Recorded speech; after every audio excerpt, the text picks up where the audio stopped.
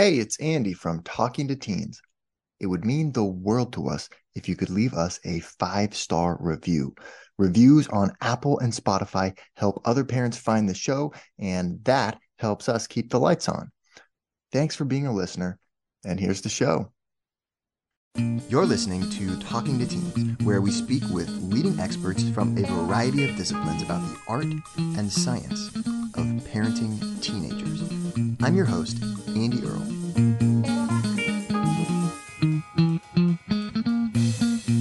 We're here today with Dr. Ellen Hendrickson, a clinical psychologist who helps millions calm their anxiety and be their authentic selves. She serves on the faculty at Boston University Center for Anxiety and Related Disorders, and she's the author of How to Be Yourself, Quiet Your Inner Critic, and Rise Above Social Anxiety.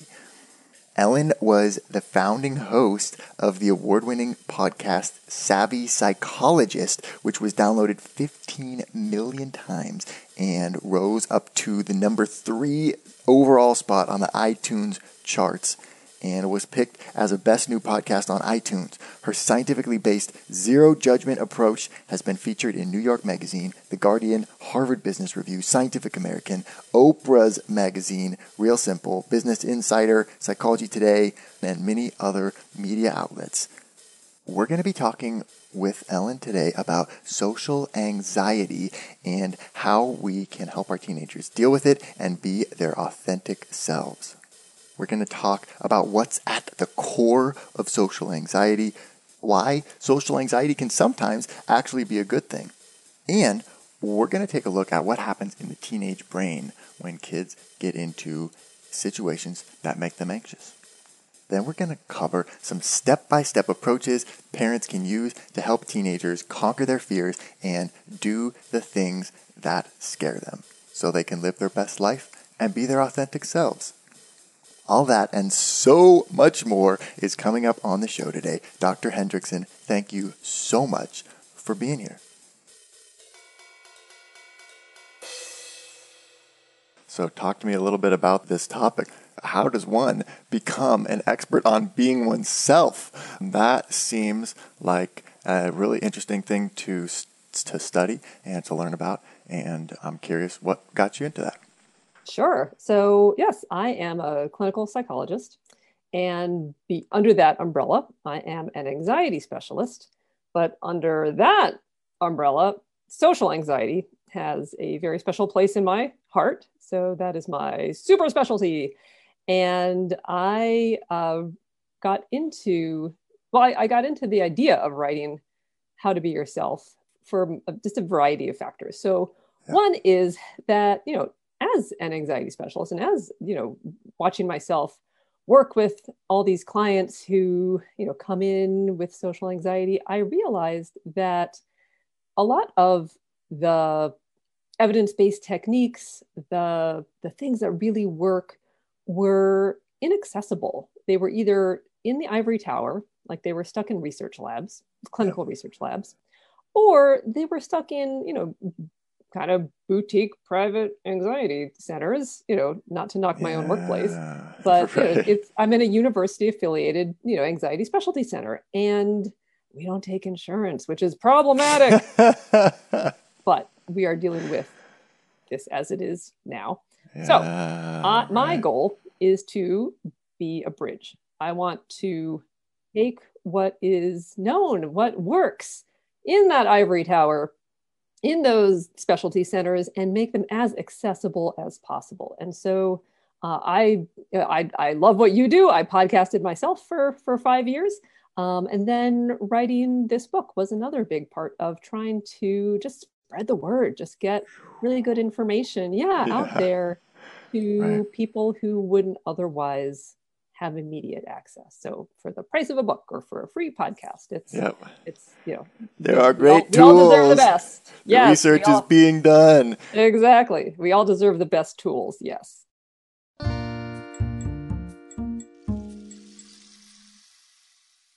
So you write that kind of at the core of all of this is this idea of avoidance, and kind of the double-edged sword of avoidance, where it does, in the short term, it makes you feel better to just not have to deal with whatever the situation is that kind of seems scary to you or awkward or hard to deal with. You get to not have to face down that negative emotion. And so great success, avoidance wins the day. But of course, in the long term, avoidance is disastrous. So why do you think that's such a difficult thing? And particularly to me, it seems really important during the teenage years, as a parent, kind of watching for where your teenager might be avoiding things and sort of providing that nudge to engage with those things. Oh, so much to unpack there. The great question. Okay. So I'm glad you started with that, because avoidance really is the heart of the matter, and not even just for social anxiety. Avoidance is the heart of many psychological disorders, Yeah. But particularly the anxiety disorders, and even not even disorders, like what I call lowercase s, social anxiety. Okay, so if we're faced with something that we fear, our anxiety is going to shoot up. That makes sense. Yeah. We get thrown into fight or flight. But if we don't have to deal with that thing, that our anxiety plummets like a stone. And that's highly reinforcing. That is like crack. It feels really good. Like, oh, I don't have to talk to those people. I don't have to give that presentation. I don't have to raise my hand in class. Oh, she didn't call on me. And however, just like you said, it is disastrous long term. Short term, it provides relief. But then inevitably, another anxiety provoking situation is going to happen again, and blammo, our anxiety shoots up again. And so we end up in this yo-yo pattern of anxiety avoidance, anxiety avoidance, anxiety avoidance. And so what we want to do is not to throw ourselves into terrifying situations, but to be cliche, push ourselves out of our comfort zone just a little bit, and to hang in there and to do the thing, kindly. We can be nice to ourselves as we do the hard thing, but to hang in there and to do the thing. And then our brain recalibrates, and we gather evidence and experience that refutes what I call the two lies of social anxiety. One is that the worst case scenario is bound to happen. Like the worst case scenario is a foregone conclusion. So everybody's going to point and laugh, or the teacher will say, like, you were supposed to know that, or just other disastrous things that our brain, of course, like immediately latches onto. So that's one. And the second lie of social anxiety is I can't handle it. I can't deal with rolling with the punches. I can't handle the blips and bloops that teenage social life is going to inevitably throw at me. And so as we hang in there and do the thing, like face our fear, then again, our brain recalibrates and says, oh, okay, well, the last 5 times I did that, my worst case scenario didn't happen. So maybe that actually won't happen. Or the last 5 times I did that, I actually, that wasn't perfect. That was, kind of ungainly or awkward, or, but I survived. Maybe I can do that again. And that's how we gain confidence.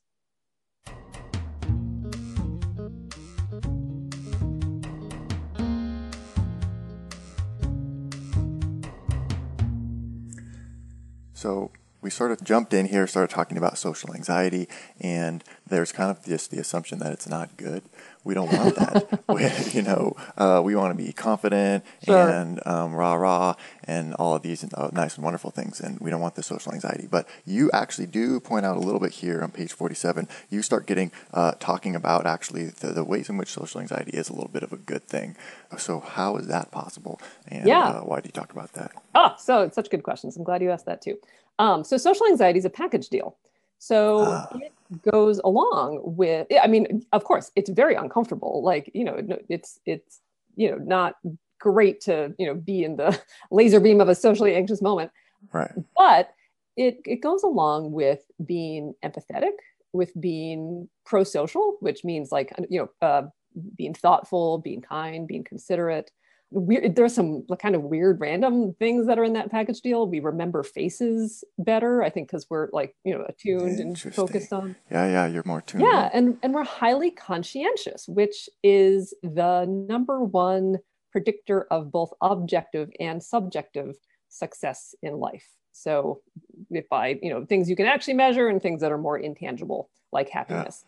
So that conscientiousness is a real heart of social anxiety. And, at its core is really good. When it Yeah. tips the scales, when it kind of tips the balance, it can turn into perfectionism, which we can talk about. It can turn into kind of caring too much what people think. But when we roll that back just a little bit, when we kind of turn down the flame a little bit on social anxiety, Yeah. turn down caring too much what people think, we just get caring about people, and that's always a good thing. Yeah. And the opposite of having too low of social anxiety is not a good situation. It's maybe worse because it's not, we can use some of these techniques you talk about in this book and we can dial it down, but it's kind of actually maybe harder to just create it out of thin air when it's when we've got a person who doesn't feel any of it. So, Right. No, in the book, I talk about how you would think, like, intuitively, the opposite of social anxiety is confidence, but that's not actually true. The opposite of social anxiety is psychopathy, is being a psychopath, yeah, which right. is characterized by fearless dominance and self-centered impulsivity. And, we don't need any more psychopaths in this world. So, yeah, so the opposite of social anxiety is something really not good.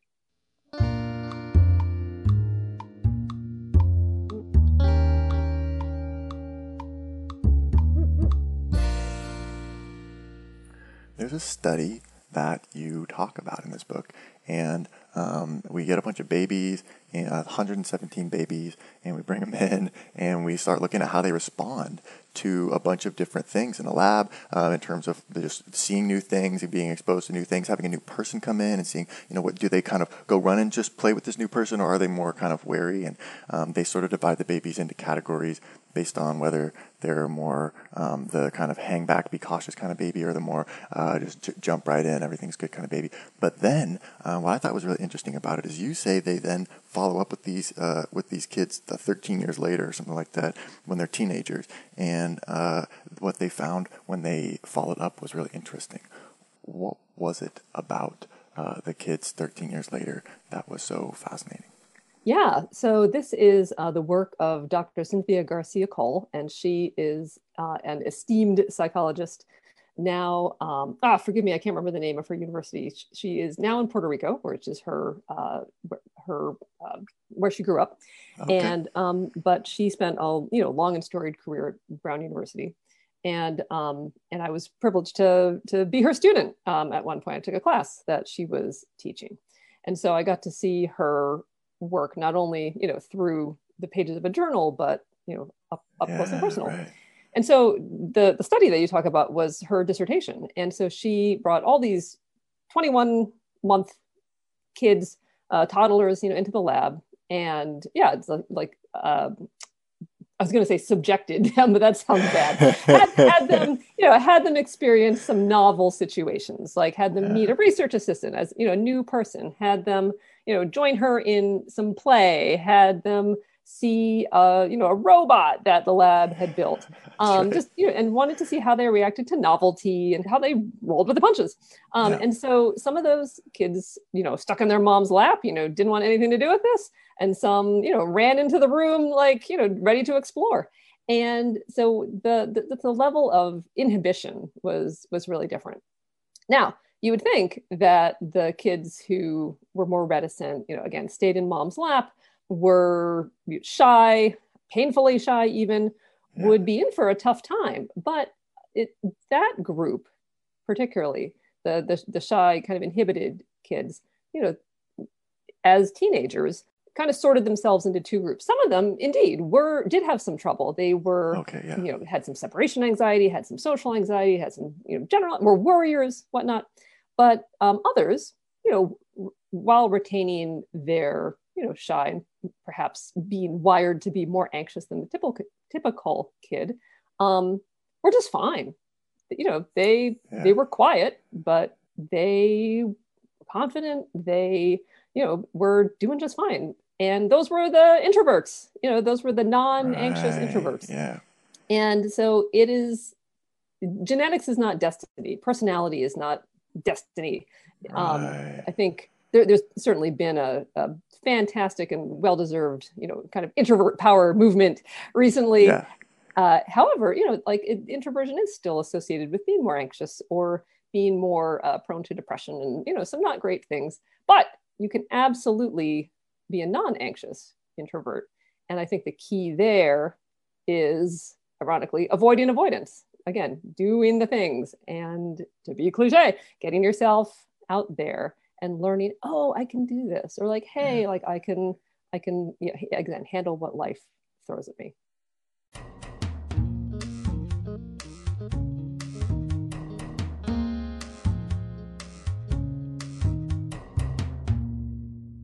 So you write a bit in this book about what is going on inside of the brain during social anxiety. And I found this really interesting because you are writing in here about the amygdala and the prefrontal cortex. And you're writing about how we all have this natural response from our amygdala when we get into a socially stressful situation. Our brain stem is going, what's happening here? This is scary. But then people who are less socially anxious, then their prefrontal cortex kind of kicks in and says, well, wait a minute, this isn't that big of a deal. I think we can chill here. And I thought this was really interesting because this is what a number of people have said is going on in the teenage brain, that just in general, that the teenage years is described by neuroscientists as this period where, you have this really strong amygdala response, but you haven't really myelinated those paths to the frontal cortex yet. And so you're not able to then inhibit that response. So I just thought there was a really interesting parallel there between social anxiety and just adolescence. And I was wondering sort of if you could speak to that, or is that then kind of social anxiety going to be really emerging a lot during the teenage years, or how do those two things kind of relate? Yeah, no, that's another good question. So social anxiety typically begins between ages 8 and 15. So that is exactly when the teenage brain is getting that upgrade that starts in the back and moves its way to the front. So, I'm pointing to the back of my head, base of my skull right now. It starts in basically the brainstem and then works its way up over your head towards your forehead. And then if you, put your hand on your forehead, like you're checking for a fever, that's your prefrontal cortex. And that is the last part of teenage brain to be upgraded, which unfortunately is also the part of the brain that's responsible for organization and planning ahead and all the things that that we lament, stereotypically lament with teenagers, like, why can't they? How did they not see that coming? Or why did they not plan for that? But so in social anxiety, again, all the architecture is there. It's just a little slower. And so the analogy I use is that, in the face of threat, the more typically wired non-socially anxious brain dispatches a fire truck to the scene, where the socially anxious brain dispatches a guy on a bicycle with a bucket of water. So it's just slower and not as adequate a response. But the good news is that can be retrained, that those pathways, if we consciously use them more, so we can push back cognitively, with our thoughts and beliefs and kind of questioning the rules in our head, or our actions. We can also put action first and do the thing before we feel ready. We can talk more about that as well. Then our actions can actually change our brain. There are studies showing that anything you do very often, like folks who drive a taxi, have just amazing spatial, that portion of their brain is very well developed. Musicians, that part of their brain is well developed. And so, our brains are actually pretty plastic, which is surprising, even into adulthood, but definitely when we're in those teenage years, it's probably as plastic as it's going to be, with the exception of 0 to 5. And so we can help that along. We can turbocharge that process by questioning that inner critic, those socially anxious thoughts that keep kind of whispering in our ear, and by not avoiding.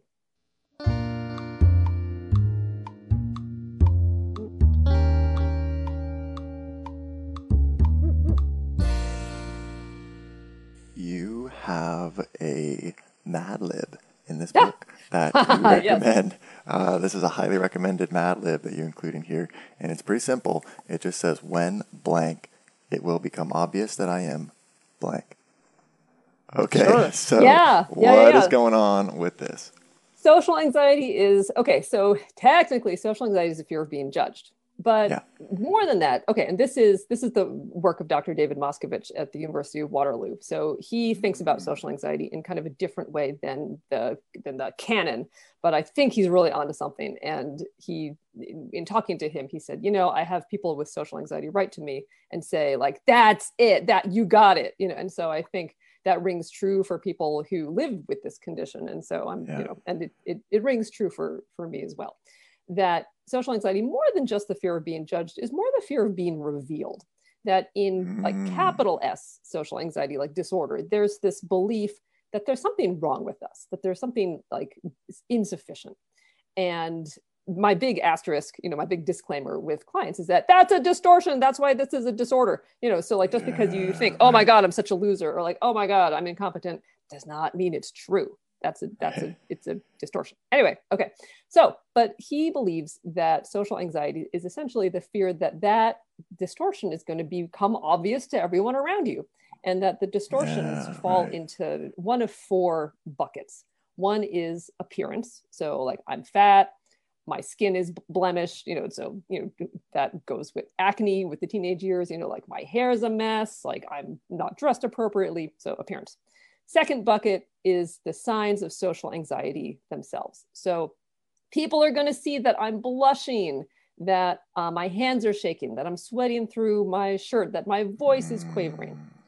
Third bucket is our social skills. People are going to see that I have nothing to say. People are going to see that I go blank. People are going to see that I'm not funny, I'm not cool. And the fourth bucket is kind of our entire personality. It's our whole character. Like, people are going to see that I'm boring, I'm a failure, I'm a loser, I'm incompetent, I'm a freak, fill in the blank. And so we don't have to just, stick our finger in one bucket. We might have, one to all four of those buckets as, a whole, exactly, all you can worry about. And it can change, from situation to situation. Like, I don't know, somebody who has difficulty using the phone, has phone anxiety, might, in that situation, worry, oh, like they're not going to understand me and it's going to get really awkward. Whereas then in class, they might think, oh my gosh, like the teacher's going to call on me and I'm going to give the wrong answer or go blank, and everyone's going to think I'm stupid. So it might be there are different reveals in different situations. And also it changes as your stage of life changes. So like for me, I have my own history of social anxiety. And in college, the reveal was, oh my God, everyone's going to see that like I'm a big loser. And so I would try to compensate by like making sure I was very socially busy. And then when I was starting my career, the reveal morphed into like, people are going to see that I'm incompetent. And so I like tried to overcompensate, overachieve to make up for this perceived deficit, this perceived problem, which I've since learned was a distortion. But and so it takes a while to learn that. But I did it the hard way, and that's why people have this book. They don't have to do it the way I did.